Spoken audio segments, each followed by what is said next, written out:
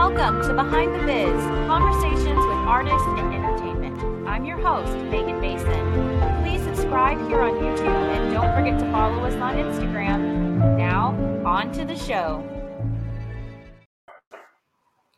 Welcome to Behind the Biz, Brian. Hello. Hello. Glad to be here. Thanks for having me.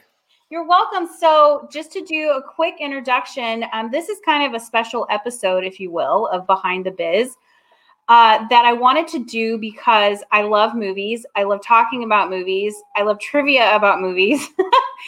And I was lucky enough to have Brian. This is Brian Wiersma, who was my, oh, there's sirens in the background. It's very epic. Oh my goodness. The office is near a fire station. It's very exciting. Brian was my roommate in Las Vegas for about 5 years. And during that time, we would have late night chats when we got home from work. Late. We're talking like 12:30, 1 o'clock in the morning when we got off work. And we would talk about everything, politics, movies, TV shows, and we watched a ton of them together. Brian is a carpenter at Cirque du Soleil's Ka. He has an amazing eclectic taste in life. That's one way to put it, yeah. Yeah. And I thought he would be really fun to kick off this series of special episodes called We Love Movies, a fanatical chat, where literally we talk about the movies we love, how they shaped us and influenced people around us. So welcome. Thank you very much. Again, it's great to be here. Thanks for having me. You'd be hard-pressed to find two people who, upon first sight, are more wildly different than Megan and I. That's the crazy thing about, like, when I met her, because I'd worked with her for a while, and she's just sort of like passing through the hallways and things like that. And then at some point, I was looking for a place to stay, so she had a room.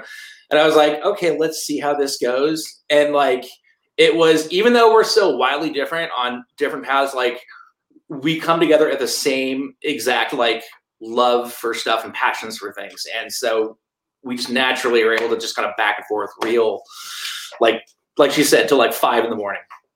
Yeah, it was crazy. Some of those mornings talking about stuff were watching different shows and binging them.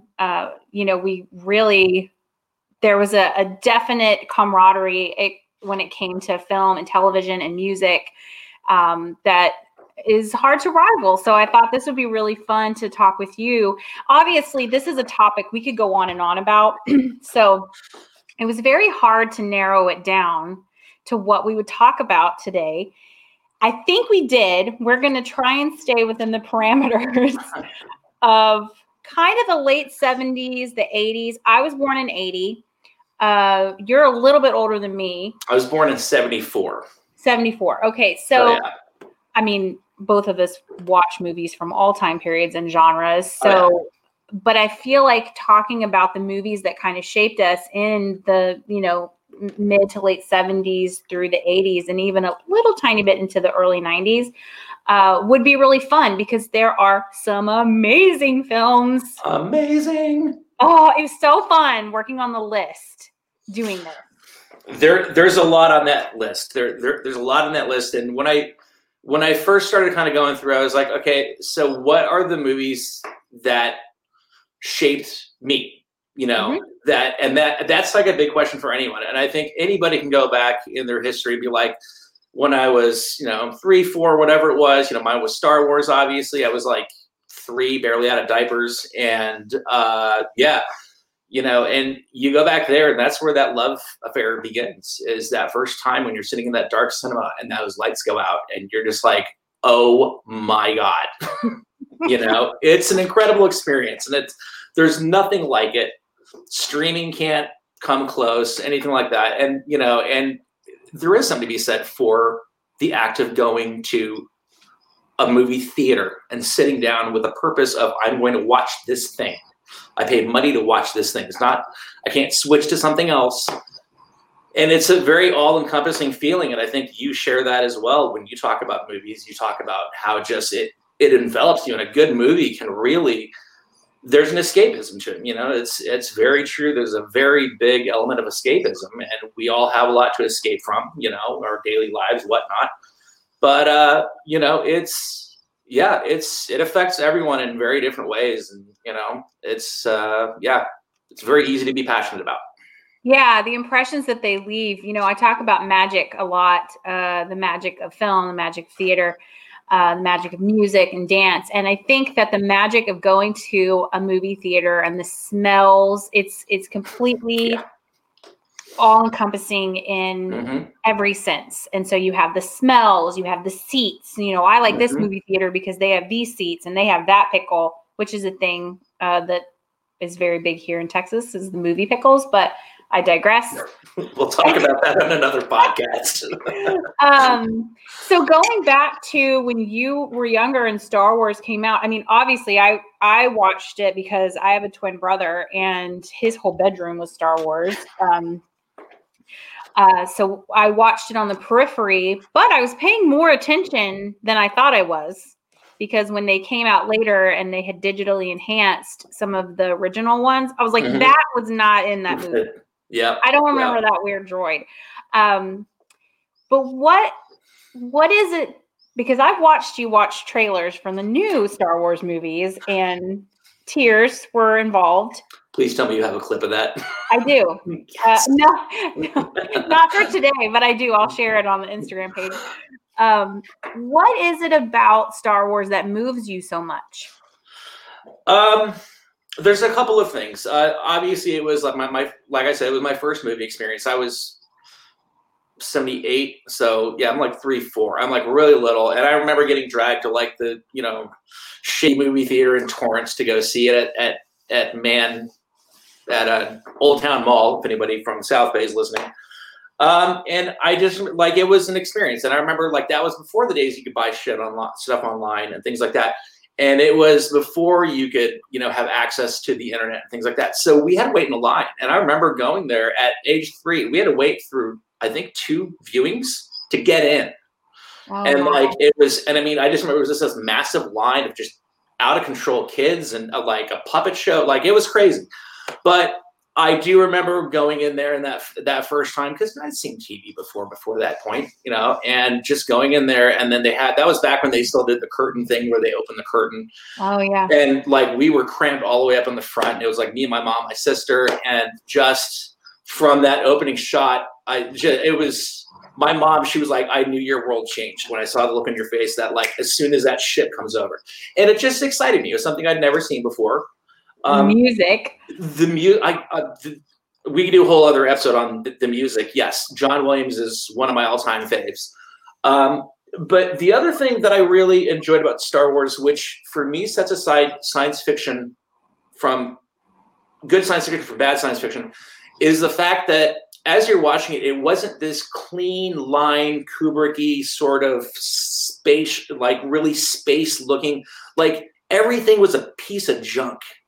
The world looked like it was running down, and everything had these questions. Every little character droid you saw, you were like, wait a minute, what about that guy? Like, how come he's doing? And like I just remember it was so just sort of matter of fact laid out. It wasn't in your face or anything like that, but it was very much a very real feeling world. And I remember that feeling of like, I know what it feels like to walk around on that planet where it's going to be hot. Like my kid said when she saw Star Wars, I'll bet it's hot. So, and the dirt, I remember so viscerally the sand. Everything's dirty. Yeah. I remember that as a kid watching it and just being like, they have sand everywhere. Like it's everywhere. And I just have a mental picture of Luke walking across the sand, and it's like this little snippet of a scene, but it's one that's emblazoned in my memory. Probably because he was hot, and I don't like being hot. No, that's very true. And it's just one of those movies that I feel it's full of very iconic visual moments, dialogue, things like that. But you can go almost anywhere on the planet, and you can talk Star Wars with most people. Yeah.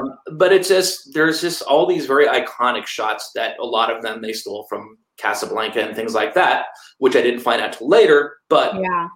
you know, and it holds true that it's like it was good then, it's good now, it'll be good if you do it right, you know, in the future. And I think part of what shows is that when you watch that, it's you really feel like the director George Lucas believed in his vision. He didn't care what anybody else had to say. You know, he had a hell of a time making that movie.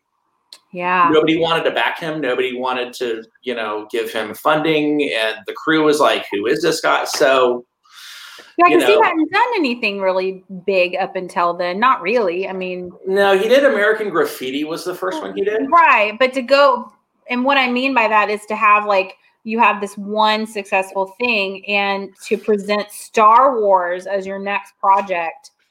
And be like, and I need all of this money. And I need all of this money, and we don't know how we're going to do this. And that was the other thing. It was they were making stuff up on the fly. Yeah, and it's so iconic how, like you said, I mean, there's so many scenes in it that mean something to people. Like so many guys had like these sexual awakenings with Princess Leia and being a slave, and you know, yeah. I remember being like, oh my gosh, Han Solo's so handsome as like a little 5-year-old. I don't know what that means, but I just remember thinking like, he's so handsome.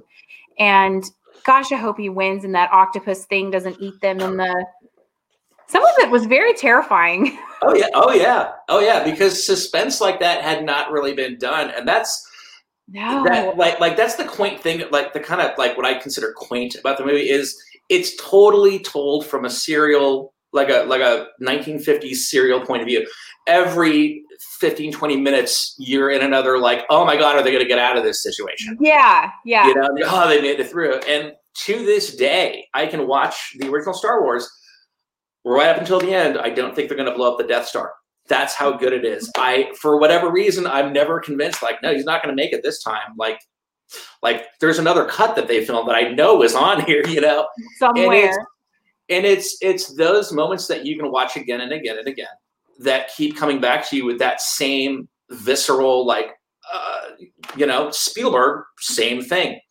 You know, he has a lot of those movies. Raiders of the Lost Ark was, you know, a big one like that.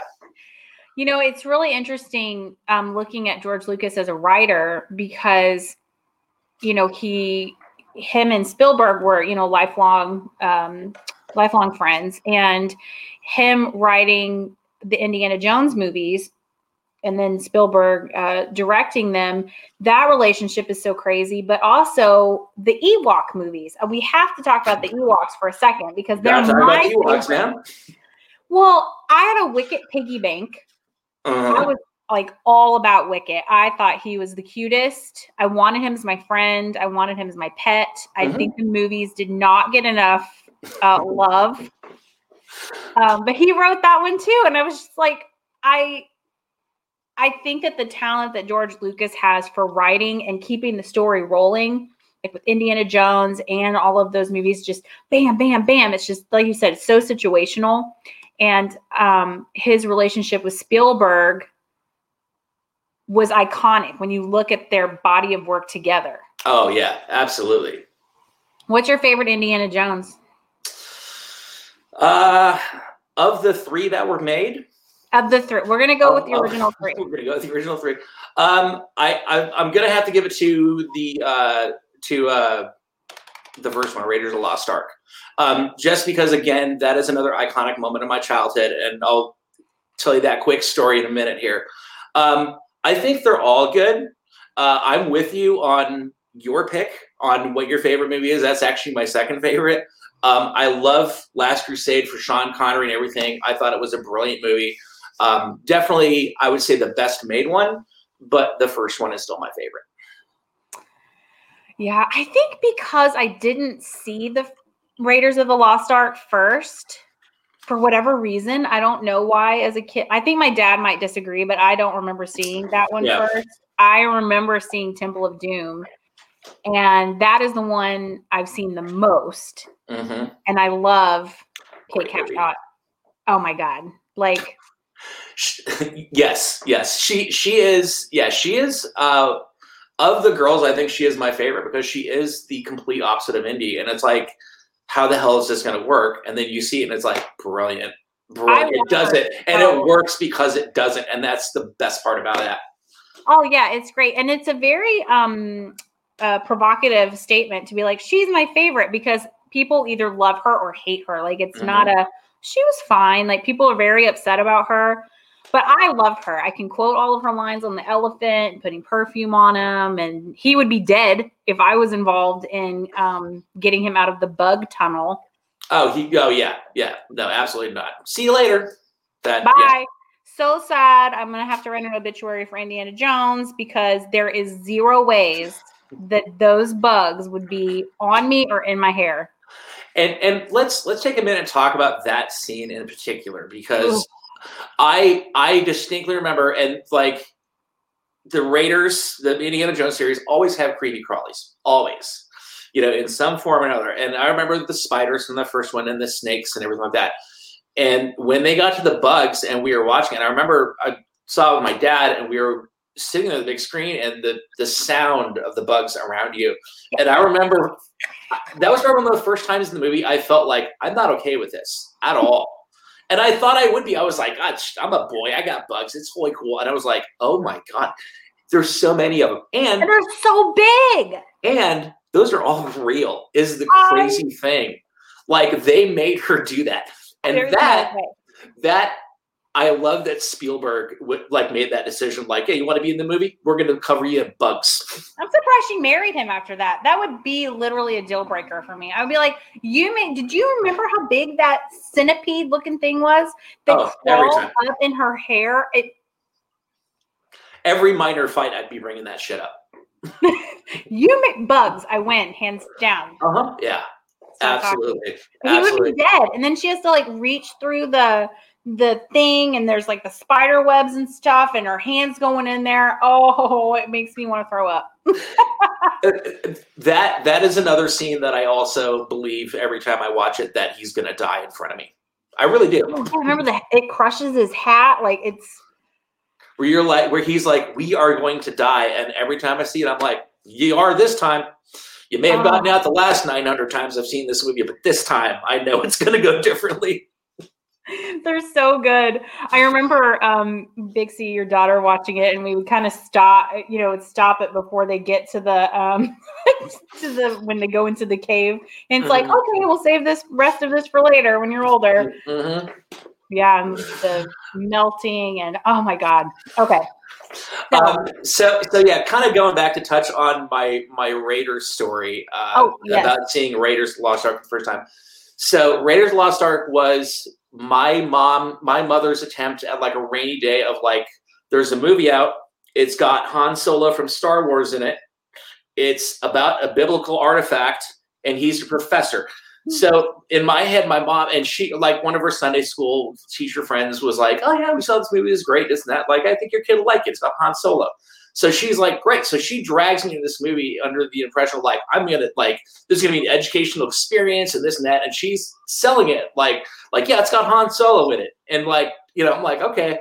And she's completely game. And then again, like the story she has of like looking over at that first point where like the spikes come out and the corpse is on it, like when he's walking through the cave.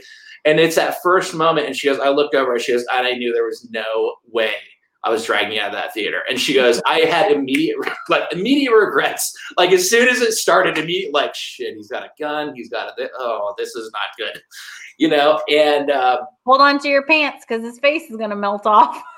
Oh, absolutely. And that was the thing, like, it just, and that's another movie that's just full of these like very visceral, iconic moments that I pull up a lot in my head, when I'm, it's a beautiful movie, and Harrison Ford at his finest, man. Well, this is why I wanted to kind of talk about Spielberg a little bit, because when I was when I just in my own memory think about movies that I grew up with in the 80s, mm-hmm. I mean, there's like 15 just right off the bat, that he did. Either directed or produced. And so when I was actually looking back through them, they're amazing. And I have so many memories. Also, so many of them are inappropriate. I cannot believe that I was allowed to watch. So inappropriate. Like the 80s, I don't understand why we were allowed to watch some of the things we did because they're wildly inappropriate for children. Yeah, there's a lot of them. You know, it's like, okay, let's talk about, let's see, Close Encounters of the Third Kind. Do you remember that one? Oh, yeah. My mom loves this movie. Yeah. We rewatched it. Well, we took Pixie to see it at the movie theater. You and I went to go see it in the theaters. Yeah, I had when seen they it. Re-released it. Yeah, and it was really amazing to see. Like that movie came out in when did that come out? Close Encounters. It was like the late 70s, like 77, something like that. Yeah, it was one of his earlier works. And to watch her watch it as like I think she was 7 and just being absolutely in rapture, with the tones and stuff. And they said that, John Williams and him went back and forth that he wanted like 7 tones and Spielberg was like, no, I need like 5 tones because that 7 is too long for some alien ship to say hello. Yeah. And then they had like 150 choices to choose from at some point when they got through all of them. And then that's what they settled on. And to watch the 7-year-old 30 plus years later, watch it and still just be like, what? And the mashed potato thing is still funny. Oh, yeah. Richard Dreyfuss is amazing. But Jaws will never be the same getting in the water. No. And I love that movies are capable of having that impact, and that's a big one because Jaws really, like, that thing came out and it was literally Psycho with sharks. Guess who's not going swimming at night? That person got what they deserved at the beginning of the movie. I'm like, you are crazy. Mm-hmm. Yeah. Like, you're going to get in the water. And then you add the music. He traumatized, like, everybody for the rest of their lives with that music. Well, that and again, Spielberg has a very specific thing that his movies feel like to me when I watch them, which is I feel like I know what it's like to be there. Yeah. Mm-hmm. And he's very good about, even in like the super fantastical ones, he still takes you as an audience member and he puts you in that seat of like, you're Alice in Wonderland, you're going through the looking glass, I'm taking you. There's nothing you can do. And he really makes you feel like you're exploring this world as it goes, and it feels real. And be it down to like, his Tom Hanks newspaper drama to like Raiders to any of this stuff, it always has that feel of like, yeah, I know what that feels like. Like, I know exactly what he's going through, and he's just very good at connecting with that human, thing in the movies. Absolutely. And I think that one of the people that, and this is a sidebar, looking at the movies that he's done, like with Tom Hanks, because he's so relatable, that you can kind of put yourself in his position. Yeah. And even like Joe versus the Volcano that he produced, I watched that over and over. But how many people, especially this day and age, are Joe? And they're in corporate America and they're bored out of their minds and they need an adventure and all of these things. But did you ever see Always? I loved Always. I cried my eyes out. I haven't rewatched it in probably over a decade because it's so upsetting. I think that was, excuse me. I think that was one of the first Spielberg movies I saw that was like of a more like serious sort of, of this earth tone. And I remember I was like a teenager or something like that. And I remember sitting in the theater just weeping, like and I just stopped pretending. I'm like, I'm going to stop pretending I'm not sad. I'm just going to sit here. Like, it was good, man. It was, It was just brilliant. And, you have Richard Dreyfuss, who he has such a mixed bag of a career between drama and comedy. And I feel like this movie was almost the perfect blend. Yes. With him and John Goodman too. Like, it was so nice to see him in a film that, he gets emotional. And of course, Holly Hunter's like amazing. Yes. But that's a hard one for me to watch, but I love it so much. But again, it's always the protagonist that you feel like you could be them. You could be friends with John Goodman, you could. Yeah. You feel like you can go get a a beer at the bar with a guy. Like you can sit and chat with them, and that goes a long way when it comes to like writing characters. There's a well-written character. You really feel like, yeah, I would either like get a beer with this guy or like punch him in the throat with a bar stool. Like, if it's not well written, you don't care either way. It's so true. Yeah. The actors can only save it so much. Yeah, it is true. Another Spielberg favorite of mine that I know is also of yours and my daughter is Hook. Oh, yes. Wonderful movie. Me. And I liked his take on the pirates and Peter Pan, and like he gave it enough of a twist and enough of that whimsy. But again, you are sitting with Robin Williams going through this ride of this is what this would feel like. And he made it really believable to however the hell he did that with all the stuff going on. But it felt real. It did. And I still to this day quote that movie. Whenever the little heavier set black kid, it's the little black kid when he's smushing his face and he says, "Oh, there you are, Peter." And I say it all the time when I realize something. And I think that's also telling of your age when people don't know what you're quoting. It's very true. It's very true. Like, first of all, you need to see this movie because it's amazing. But it's also a little bit dark. Hook at times. Yeah. And I like that he kept that tie between the fantastical Peter Pan world and the real world that he's from, quote unquote. But like that line you said, where he's squishing his face, and he goes, "There you are, Peter."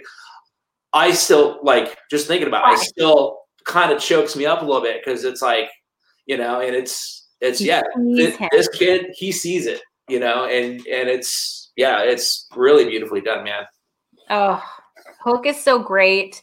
Later on in the early 90s, Schindler's List was a huge game changer for me. Schindler's List, yeah. Because it came out in 93, and so I was 12 or 13 at that time. And that was kind of when I started to really get interested in World War II. Mm-hmm. That then has since become an obsession. And watching Schindler's List, I remember being like, "Oh my God, who is the bad guy? Ralph Fiennes, like he's so beautiful." So that began a lifelong love of him. But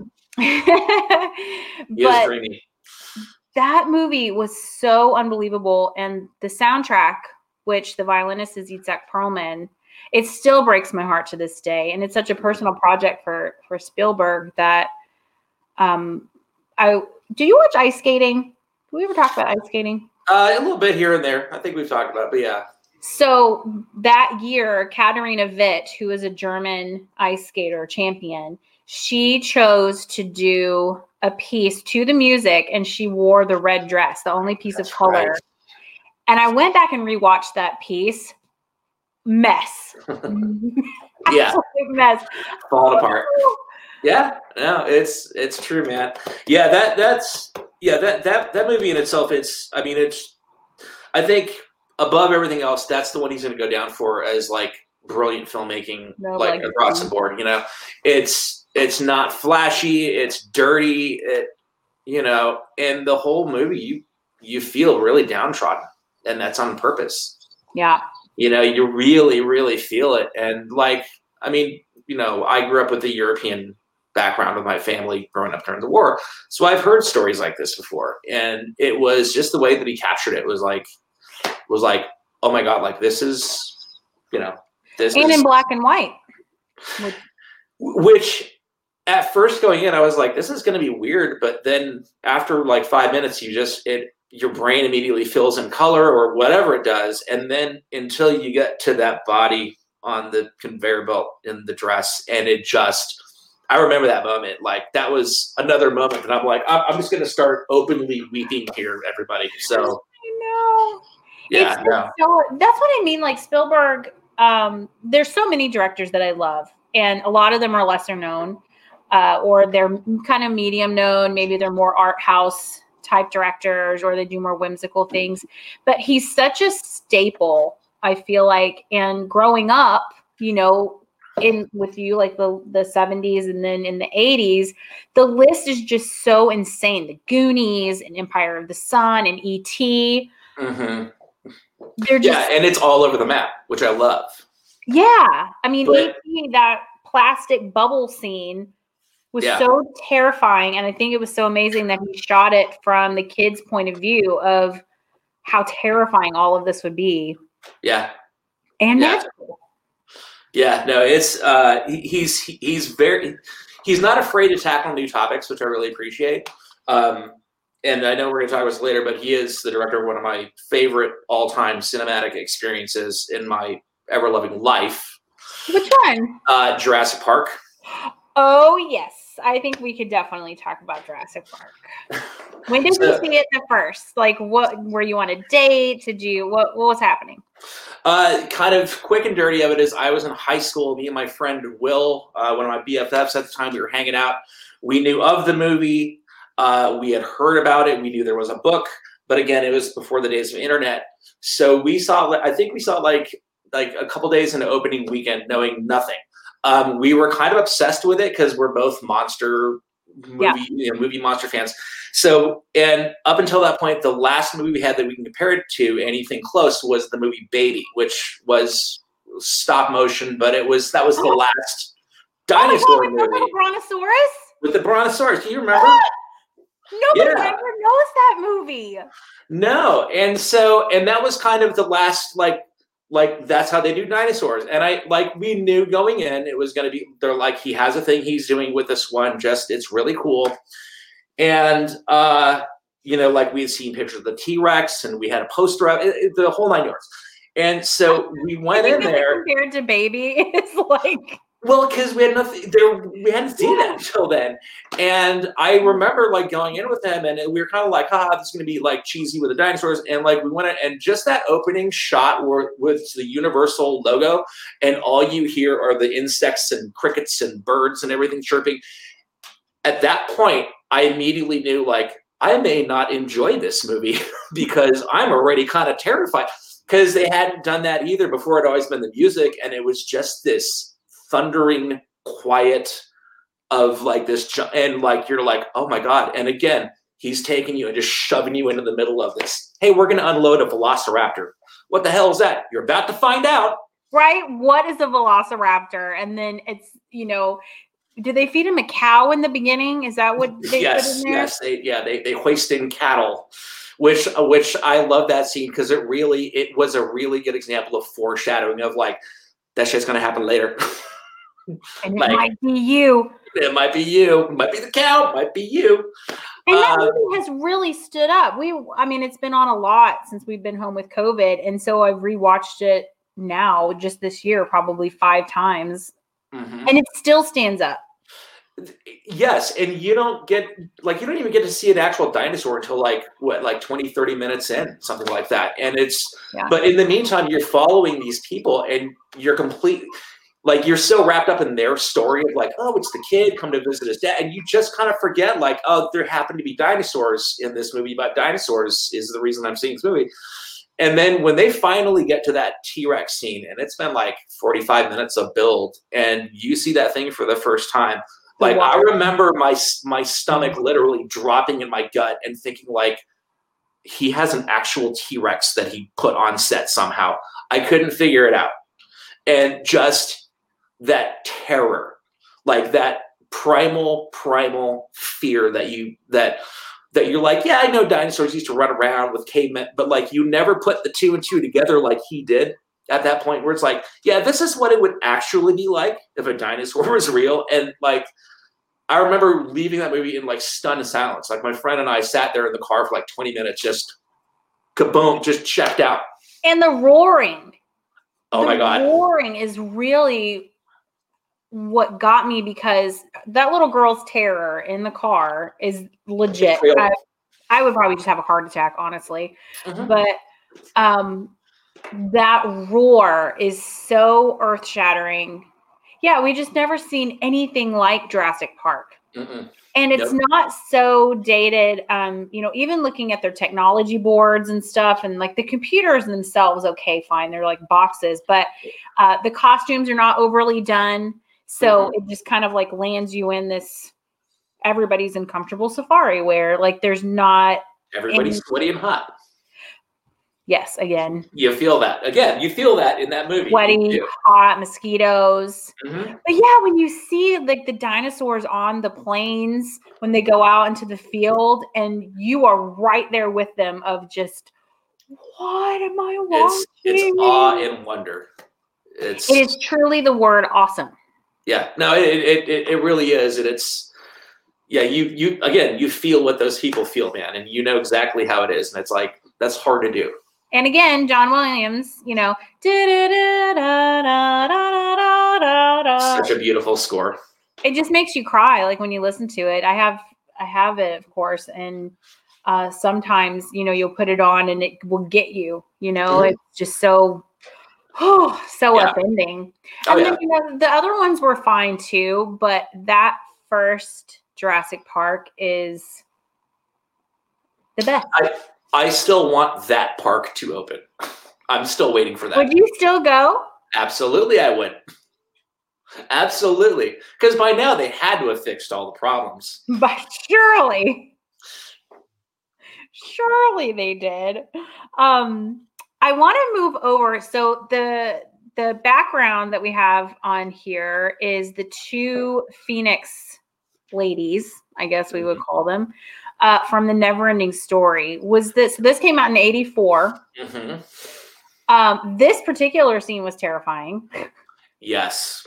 Don't they have the lasers come out of their boobs, right? It was something weird like that. It's been a little bit since I've seen it, but I remember it was something like, is this a kid's movie we're watching? Right. Again, another movie that I don't really think I probably should have seen as young as I did, but two interesting things that came out of this movie. One, totally traumatized from the horse in the Swamp of Sadness. Mm-hmm. Oh, yeah. Like, he cannot save him because he's so sad that the horse dies. The horse is so depressed in the Swamp of Sadness that he dies, like traumatized. How did that make it into the original? I don't know how somebody wasn't like, we can't do this to kids. And they did. And he's going, oh, attack! And you're screaming and crying. Like, I can't imagine being a parent watching this with my kid.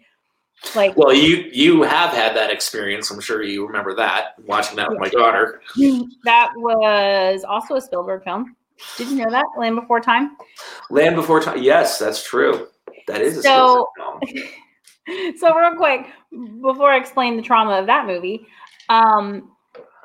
the other thing that happened in the Neverending Story was kind of my first real crush, which was on Atreyu. And he was so handsome, and I just remember loving him. And then the princess at the end, I emulated her endlessly. I would go in my mom's jewelry box and steal necklaces and like put them on my head. So I would wear like a little crown and I'd be like, Bastion, say my name, like over and over again. I used to do the same thing. Yeah, I know you did. Stole your mom. I know her pearls. But yeah, I was babysitting. Or no, it wasn't. You were outside. And I was inside watching Land Before Time, which I found very upsetting as a little kid, but it's so good. Mm-hmm. And so I was like, oh, well, let Bix watch this, your daughter. And so we're watching it. We're going along. And she'd seen like The Lion King and all of these other films where people die. Like usually it's mom, right? Yeah. Oh, yeah. But The Lion King, the dad. Oh, no, usually it's the dad. And the one she had seen, because she'd seen The Lion King and Mufasa dies. And and so when the mom dies in Land Before Time, she was so upset. And I said, it's okay, just wait, and she's going to come back. And she comes back as a ghost and she, saves them from the Tyrannosaurus Rex. And she was like, is she coming back for real? And I was like, well, no, she's a ghost dinosaur now, so she's helping them along like Mufasa does. Mm-hmm. Remember him? Okay. Like she wasn't real sure about what I was telling her. She thought I was lying. And then at the end, they get to the Green Valley and everybody shows up and they're like, oh, hey, mom, hey, dad, hey, mom. And then Littlefoot, it's just his grandparents. Mm-hmm. And there's no mom. She lost her mind. I remember that. Oh, she was like inconsolable. And she was like, Maggie, I thought you were lying. Where's his mom? And I was like, Brian, I think we have an issue. But look how visceral that movie was for her. She wanted to destroy all the DVDs in the whole world. She did. She did. So no other kids would be sad. And I very distinctly remember that conversation because at some point after that, she had the case or the DVD, but she came up and she brought it to us and it was like, we need to throw this in the trash so nobody can ever watch it again. And then we were like, well, hang on, there's more of these out there. And the look on her face of like, whoa, more of these? What are you talking about? Like, and then like she was legit mad kind of at us for like why didn't you tell me this? You know? Yeah, I mean the power of movies is very real, and I mean that movie came out in the the late 80s or something, and again still had so much power and effect over a little girl. It was so good. I did not realize until recently that the director of Neverending Story is from the Netherlands. And he did Das Boot and Outbreak, Air Force One, Troy with Brad Pitt. Like no idea that he went on to do those things. Yeah, no, he's done a bunch of work. Wolfgang Peterson. Yes, he did do Das Boot. Actually, that's right, he did. One of my other speaking of kind of tailing on Dutch directors, one of my favorite Dutch directors of all time is Paul Verhoeven. Oh yeah. RoboCop, of Total Recall, Showgirls. Like how random is that he has this extremely violent film career, right? And then Showgirls. I saw Showgirls in the theater. By the way, I was one of the 3 people who went to go see it. So that's how committed I am. No, Paul. Did it color your vision of moving to Vegas? Like, did you no, it never. No, those two things never crossed for whatever reason. Because I was just like, oh, he's just making up a story. But like when I got here, it was like, oh, this is actually like kind of how it runs a little bit, kind of like. I always looked for her apartment because it was so seedy, and I always would drive over by the MGM on that little back street, and I'm like, I'm pretty sure that's that apartment. I have no idea. Oh yeah. But it was so downtrodden that I was like, that's got to be it. Oh yeah. And his one of his earlier movies, RoboCop, is one of my favorite like all-time sci-fi movies, and that was the first time in a movie theater that I felt very uncomfortable around the villain. Like really, like that villain in that movie, like was so well written. It's Kurtwood Smith from that 70s show, the dad from that 70s show. But I remember watching that movie, and it was just, first of all, a gore fest. So violent. Again, why did I see that as a kid? So inappropriate. You know, and I think like I snuck in with my friend Chris Lobrunner. We went to the like snuck in and saw. But I remember like watching it, like oh my god, this is so over the top, blood, gore, soaked. But at the same time, again, I'm engaged in the people within the movie, and I'm like, okay, like I kind of want to find out what happened to this cop they blew to, smithereens, and the other thing about that I appreciate about RoboCop is the tech in that movie holds up pretty well today, in accordance to most movies. We still have like the cell phones, the trackers, and the data pads and everything. So I was like, yeah.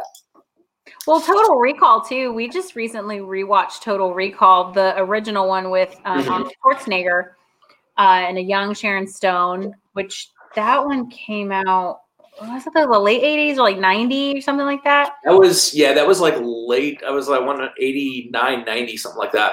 Yeah, and it's still, I mean, pretty much holds up, except when they go outside of the ship, and they start to melt. That you can tell those effects are still pretty good, but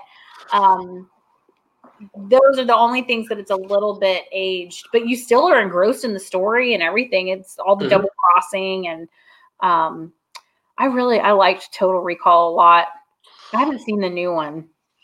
It was good. It was good. It's definitely not. I definitely still like the first one better, but it was good for what it was. Did you ever see Legend, Ridley Scott's? Yes, both versions, Tangerine Dream and the other version. Yeah, that is definitely one that I grew up watching a lot. I love unicorns. I get this obsession, obviously behind me. I get this obsession legitimately from my mom, and.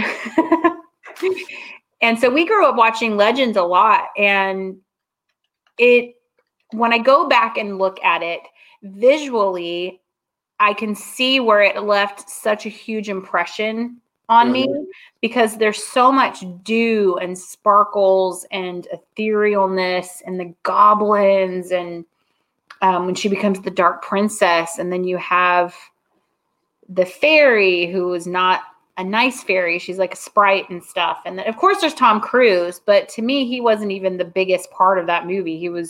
No, he's such an afterthought in that movie, even though he's the main protagonist. You're just like, yeah, it's Tim Curry, that is yeah. And let's talk about Tim Curry's role in that movie for a moment. I feel his portrayal of Damon Devil, the Darkness, I think is his name. Again, it's one of those iconic moments that you see other movies from then on try and recreate that, that first time you see him, you're like, oh my God, I mean, it's huge, it's massive, it's imposing, and beautiful creature design too. As makeup artists, we can definitely appreciate all the hard work that goes into something like that. And it holds up to this day very, very much. Oh, it's so good. And the unicorns, they have real horns. They're real unicorns. Yes, they actually got real unicorns is what I heard. I know. They got real unicorns. And then I think it's Blix is his name, the goblin. Yes. And those creature designs were unbelievable. It was just, there's so much when I go back and watch that film that sticks with me to this day, and how I design things or think about things. Do you remember Meg Knucklebones, the witch? Yeah. Oh God. Terrifying. To this day, terrifying. Yeah. No, I don't like her. I didn't like that scene. I had seen Legend with the second score first, the non-Tangerine Dream one, I think is what it was. And then I went back and I watched the original variant of it. What it was, for my money, I like the Tangerine Dream score better. I like the one that I've seen the most is like the theatrical release. I think that's the one I'm thinking of. I think that's the Tangerine Dream one. I think so. Yeah. So.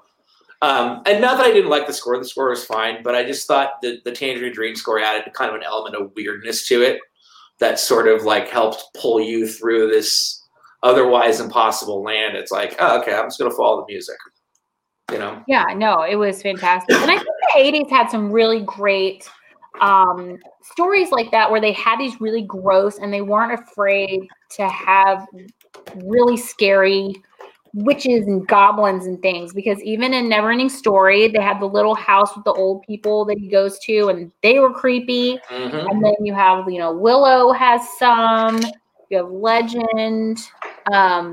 There's just so many that it was a thing that the studios were producing then that left a mark. I mean, oh, absolutely. And it's the 80s, at least the late 80s, were full of the really good, fantastic, fantasy movies. Willow's another one that I love to watch. Oh, Willow's great. It's, Val Kilmer, amazing. Oh, yeah. I even wrote down, because we've been talking about kind of more serious films, and I wrote down a couple of comedies that were great in the 80s as well that we watched repeatedly. One being Top Gun and Mr. Top Gun. Yep. I mean, what do you say about Top Gun? It's just. I think Top Gun was my kind of like sexual awakening with Kelly McGillis back then when she's making out with like Tom Cruise. And I remember that was the first time in a movie that I'm like, I should not be in public right now. like I remember that because however, but yeah, it's great, great movie all the way across. Berlin singing "Take My Breath Away," and then that scene, and they're all mad and fighting. And watching it as a kid, I remember specifically thinking like, it's really kind of weird. Like he sticks his tongue in her face. Changed my world. Changed my world. I remember thinking that, and then later I was like, "Oh, that's hot." But oh yeah, and then later I was very disappointed to learn out that making out doesn't always go like that. No, and it's definitely not as hot as it would have been with Top Gun, Tom Cruise. Yeah. Even though I really liked Goose, I was a funny story about Top Gun. So there still are people in the world that have not seen Top Gun, and our friend Jenny Lee was one of them. And so we're like, oh, you have to watch it. You have to watch it. And so she came back into the shop at Ka. She was like, mad. And she said, nobody told me about Goose.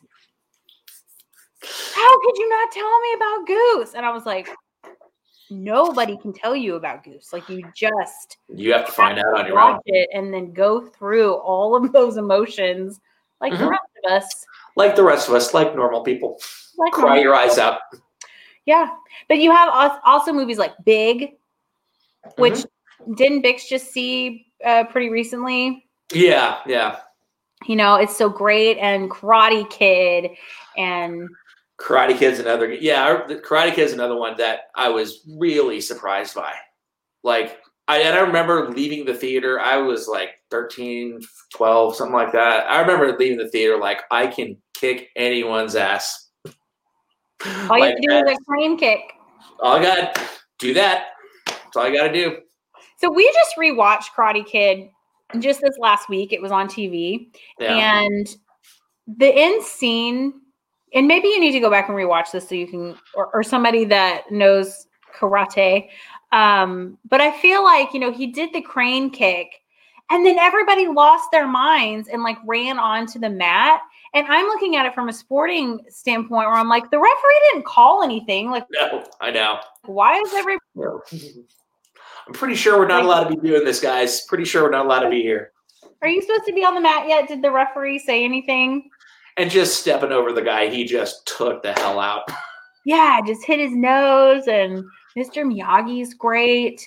Oh, so good. I still think to this day, if I met the guy who played Johnny, I would not be able to not punch him in the face because I hated him so much when I saw that movie. I know, right? And he was so handsome, but you hated him because he was a jerk.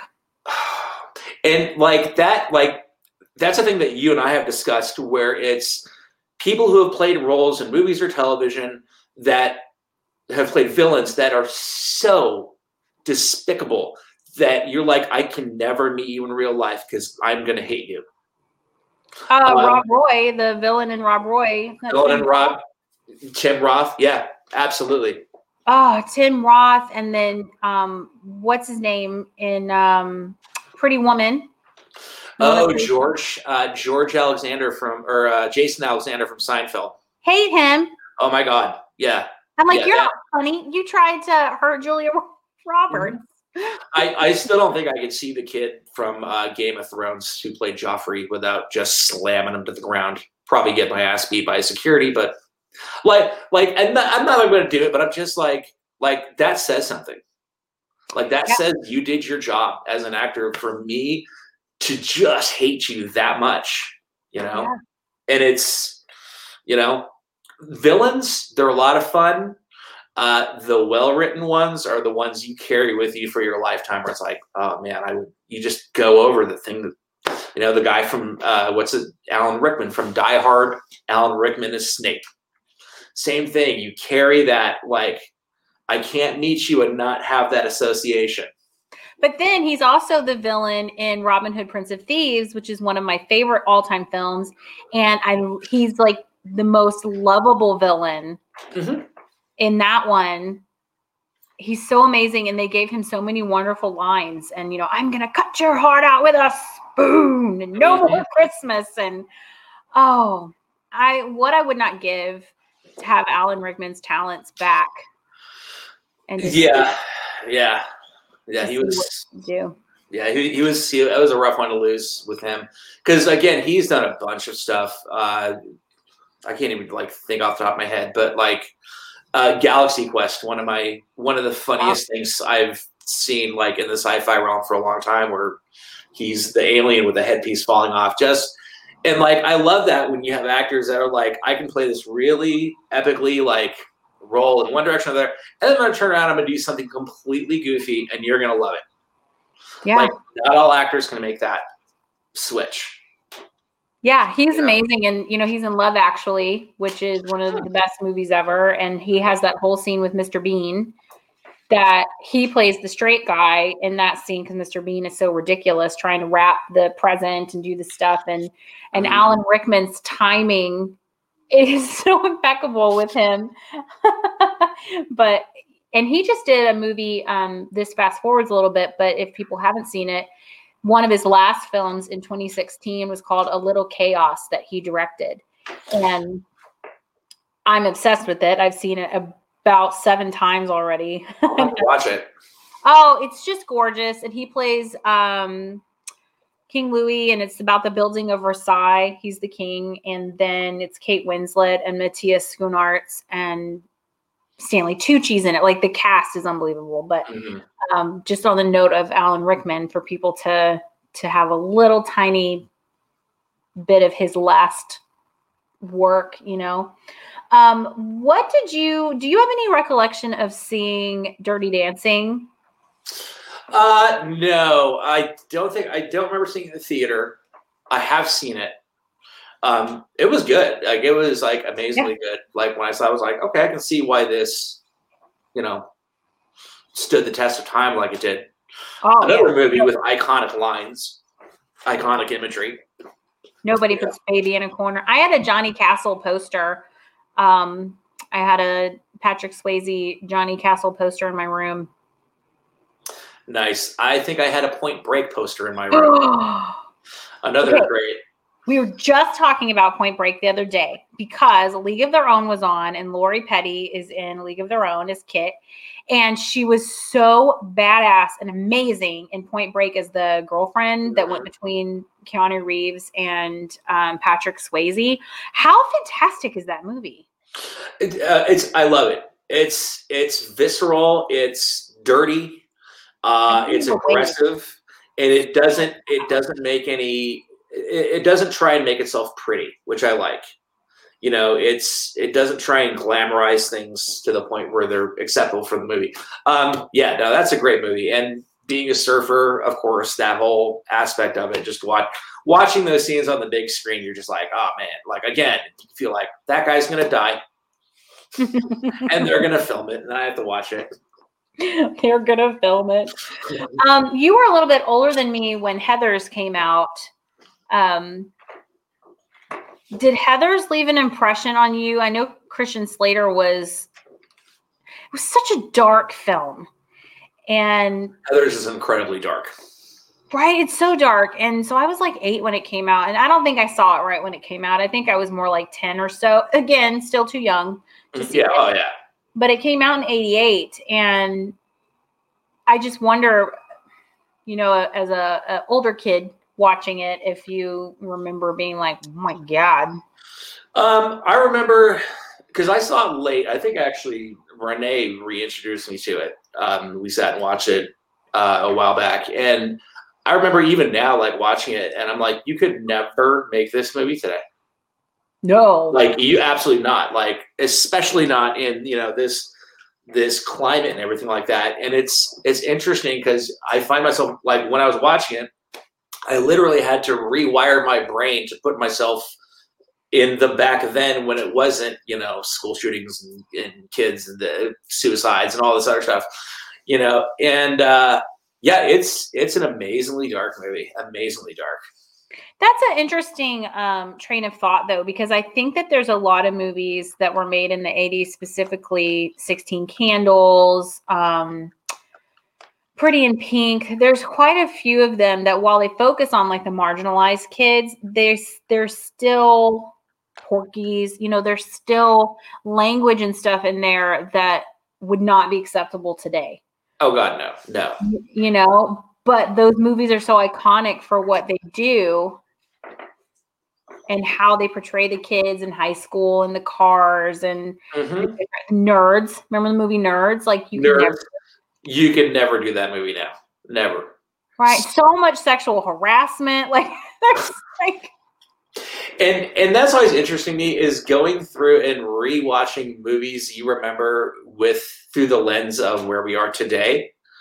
And like part of me, like going into these movies, part of me wants to be like, no, people just being like hypersensitive and stuff like that. And then I watch them, I'm like, nah, this shouldn't have made it back then. Like, and the 80s were kind of like this lawlessness of like Wild West as far as like how violent, how much nudity can we put in there, And we don't really do that anymore, I mean, we do, but not to the scale that we do. They're not major film releases, things like that, But a lot of these movies are like that. I wonder too, back during World War II, they had the War Production Board in Hollywood. And so that is what went through mainly to make sure that everything shown America in a positive light. So that was the censorship that was in place then. And so I feel like after World War II, and I'll have to do some more research on this, but that started to loosen up. And because they had so many restrictions for so long, I feel like when those new filmmakers came along, those restrictions weren't there as much. And so they felt like they could kind of continue to push that envelope until the 90s and in the late 80s. And you had, Reaganism and all that kind of stuff. And they tried to start reining it in again. But yeah, there was this period in the 80s, the 70s and 80s that, man, you could get away with a lot. Yeah. I'll have to look into that. I wonder if my hunch is correct on that. And if anybody's watching and has insight, let me know. Yeah, no, it's and the director who kind of, for me at least, shifted, because I remember seeing that trend where it's like, okay, like we're kind of in like the 90s now, we're sort of cleaning up our act, trying to be a little more responsible with our portrayal of stuff.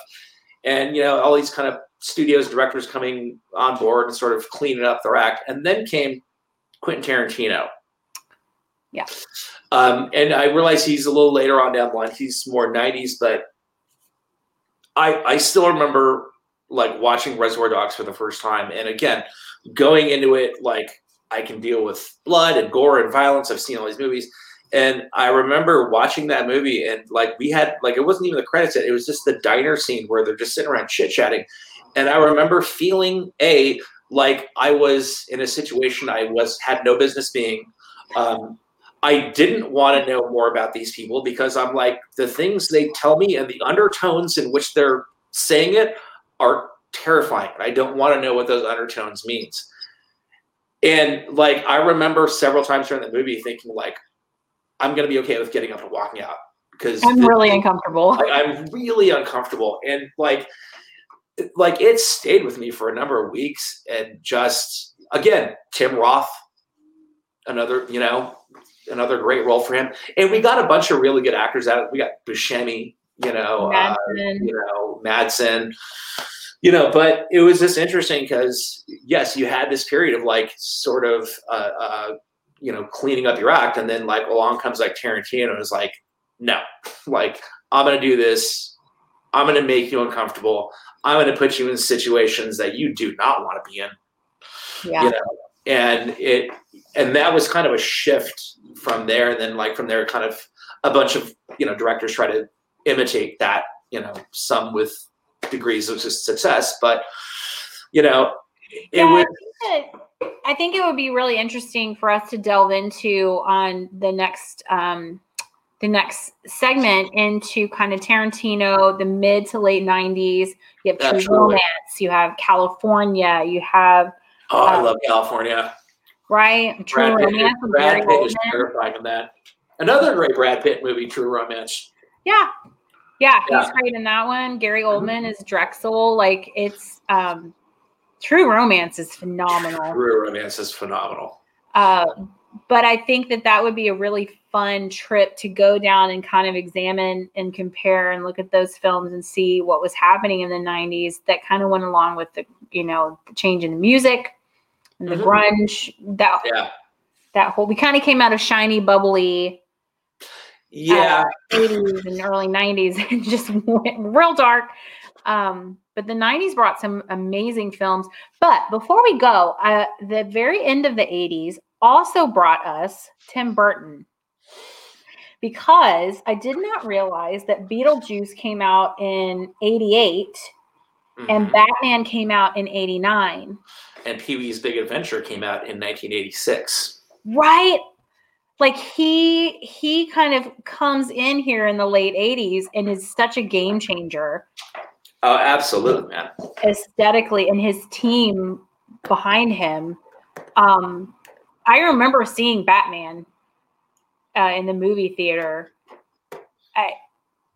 I just remember loving Jack Nicholson so much. Like, Michael Keaton was fine. Like, I was like, oh yeah, you're a great Batman. But I am all about the Joker in this. I thought he was so phenomenal. And I nailed it. Here. Yeah, absolutely. Tim Burton's another one we could do a whole entire show on.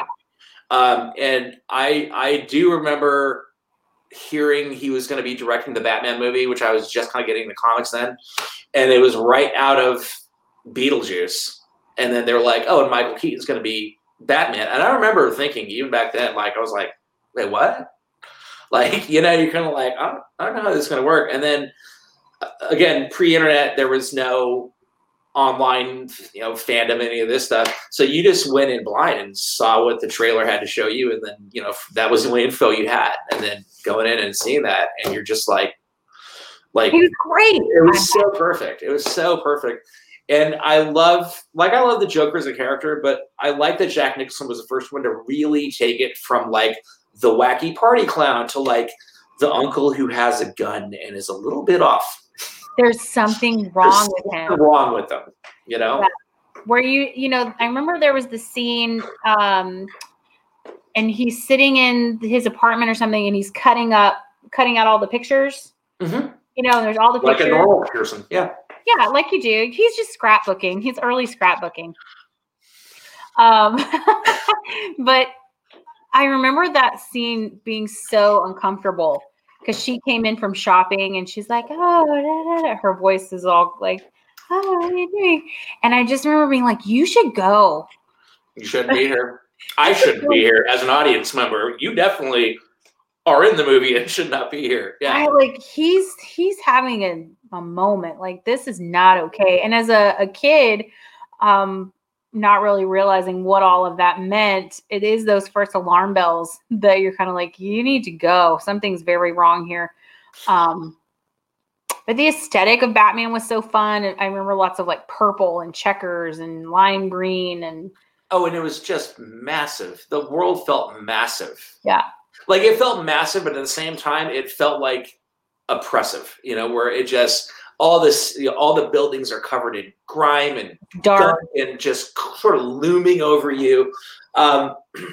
It like the direction they went with it, like it really, like, it was brilliant. It was really, it was really brilliant. It's one of my favorite, superhero movies, and an early one, very early, 87. So. Yeah, it was very young. There's just so many movies that, and I'm looking at my list in front of me, and I'm pretty much still own the DVD. I am not even kidding. Probably like 90% of these. Mm-hmm. Yeah. I love DVDs, and people make fun of me for keeping them. But you know what? Now that I live kind of out in the sticks where the Wi-Fi signal is not as good, I have watched my DVD movies more in this past year than I have in the last decade because we have no internet. Yeah. Here and there. It's just kind of spotty. Mm-hmm. So I'll keep my DVDs, and I keep them in their jewel cases because I like all the artwork. Oh, the artwork's great, and especially in like the glory days of DVDs where you would open it up and then open it up. Here, I'm going to show you my Aliens DVD real quick. I have it right here. Oh yeah, I definitely buy like director's cuts ones. I have one of Legend, or it has like a metal case, or. So this is the Alien DVD I have. Ridley Scott, another great filmmaker. Oh yeah. Look at this thing. Look at this. It's like 900 pages of. Look at this thing. It doesn't even fit on the screen. Like, this is how DVDs used to be made, kids. Like, they would, like, put all this effort, like, and it's beautiful. And that will make me buy a DVD. Yeah, and keep it. Like, I'm not going to take that and put it into a CD case. Yeah. Yeah, no. Right under that, I have another one that we haven't touched on. Oh, yeah, I have Back to the Future written down, again, produced by amazing Steven Spielberg. Yeah, and Zemeckis, who is another one who I love all of his work. I know. Back to the Future, can we just talk about that we already lived through when we should be having hoverboards and we don't? It's like science isn't even trying anymore. Like, come on, get on this. God. And I really wanted that holographic jacket and like the crazy sunglasses. What happened? As far as movie trilogy goes, that is my favorite, and I think the strongest movie trilogy like I've ever seen. Like, it's just consistent start to finish. They're fun, they're entertaining, they're kind of lighthearted. They go to some dark places here and there, but you leave that theater or that viewing just thinking like I just was in that world. You really feel it. And you have a great soundtrack. I mean, you're moving. Amazing soundtrack. It's so good. Yeah. And how can you not love him? I mean, he's adorable. He's totes adorbs in that movie. He's just like little bitty, and you want to put him in your pocket, and he's in love with Elizabeth Shue, and yeah. Yeah, and Christopher Lloyd, another great iconic 80s actor, and another actor who has also portrayed one of the most frightening villains ever on the screen. Yep. In Roger Rabbit. Who Framed Roger Rabbit, and his eyeballs come out of his head. Not okay. Not okay. Not okay. Like, even now, I'm like, what were we thinking? Like, yeah, that movie was great, and I mean, how many people want to be Jessica Rabbit for Halloween and stuff, and that movie was crazy when it came out because it really truly mixed animation with real life in a way consistently that we hadn't seen before. Like, we've seen it a little bit with like Gene Kelly and Mickey Mouse and things like that, but Mary Poppins was the last movie. Mary Poppins, but not for a whole film like that where he's just involved. Mm-hmm. Oh man, and he just died. Really not terribly long ago. Bob Hoskins. Yeah. He was. Yeah, he's another great actor who I really like a lot of his stuff. Yeah, Who Framed Roger Rabbit? Man, so many good movies. Oh, hold on, we have a. Oh, Tisha says hi. Love you. Oh, hi, Tisha. Well, I'm going to end today on this note that we will have more because we have so many other movies to kind of just nerd out about. Yeah. If you guys have any suggestions for movies for us to talk about, we have definitely seen them. So let me know. And if not, it's always fun to see new ones. But I think that in the next one, we might dive into the 90s and some Tim Burton and some Tarantino. There's so much stuff there to work with. So much stuff. We'll do the double T's. Yeah. And then coming up, we're going to talk about TV a bit in another episode with Black Mirror and Boardwalk Empire and Game of Thrones. Oh, yeah. I call that the era of this series. And that was like, I think Sopranos kicked that off where it became like this, like, you have to watch this on the night it airs. I can't tell you how many times we stayed up way too late watching Boardwalk Empire and Game of Thrones, traumatized nightly. Yeah, no. Yeah. Black Mirror, traumatized from the first episode. We'll have to do a whole podcast on just cinema that has traumatized us. Yeah, that's for sure. It's a real thing. Pet Cemetery. I'm looking at you. Yeah. Oh yeah, we didn't even talk about horror films. Oh Yeah. Oh yeah. I know. I know. Thank you so much for joining me today, and I look forward to having you. And I might have somebody else come in the mix on one of these as well to join us for our nerding out sessions. Brilliant. Thank you for having me. I had a great time as always. Okay, we'll see you guys next time on Behind the Biz. Bye. Bye. Thank you for joining us today on Behind the Biz, Conversations with Artists in Entertainment. You can also check out this episode on Apple Podcasts, Spotify, and Google Podcasts. See you next time.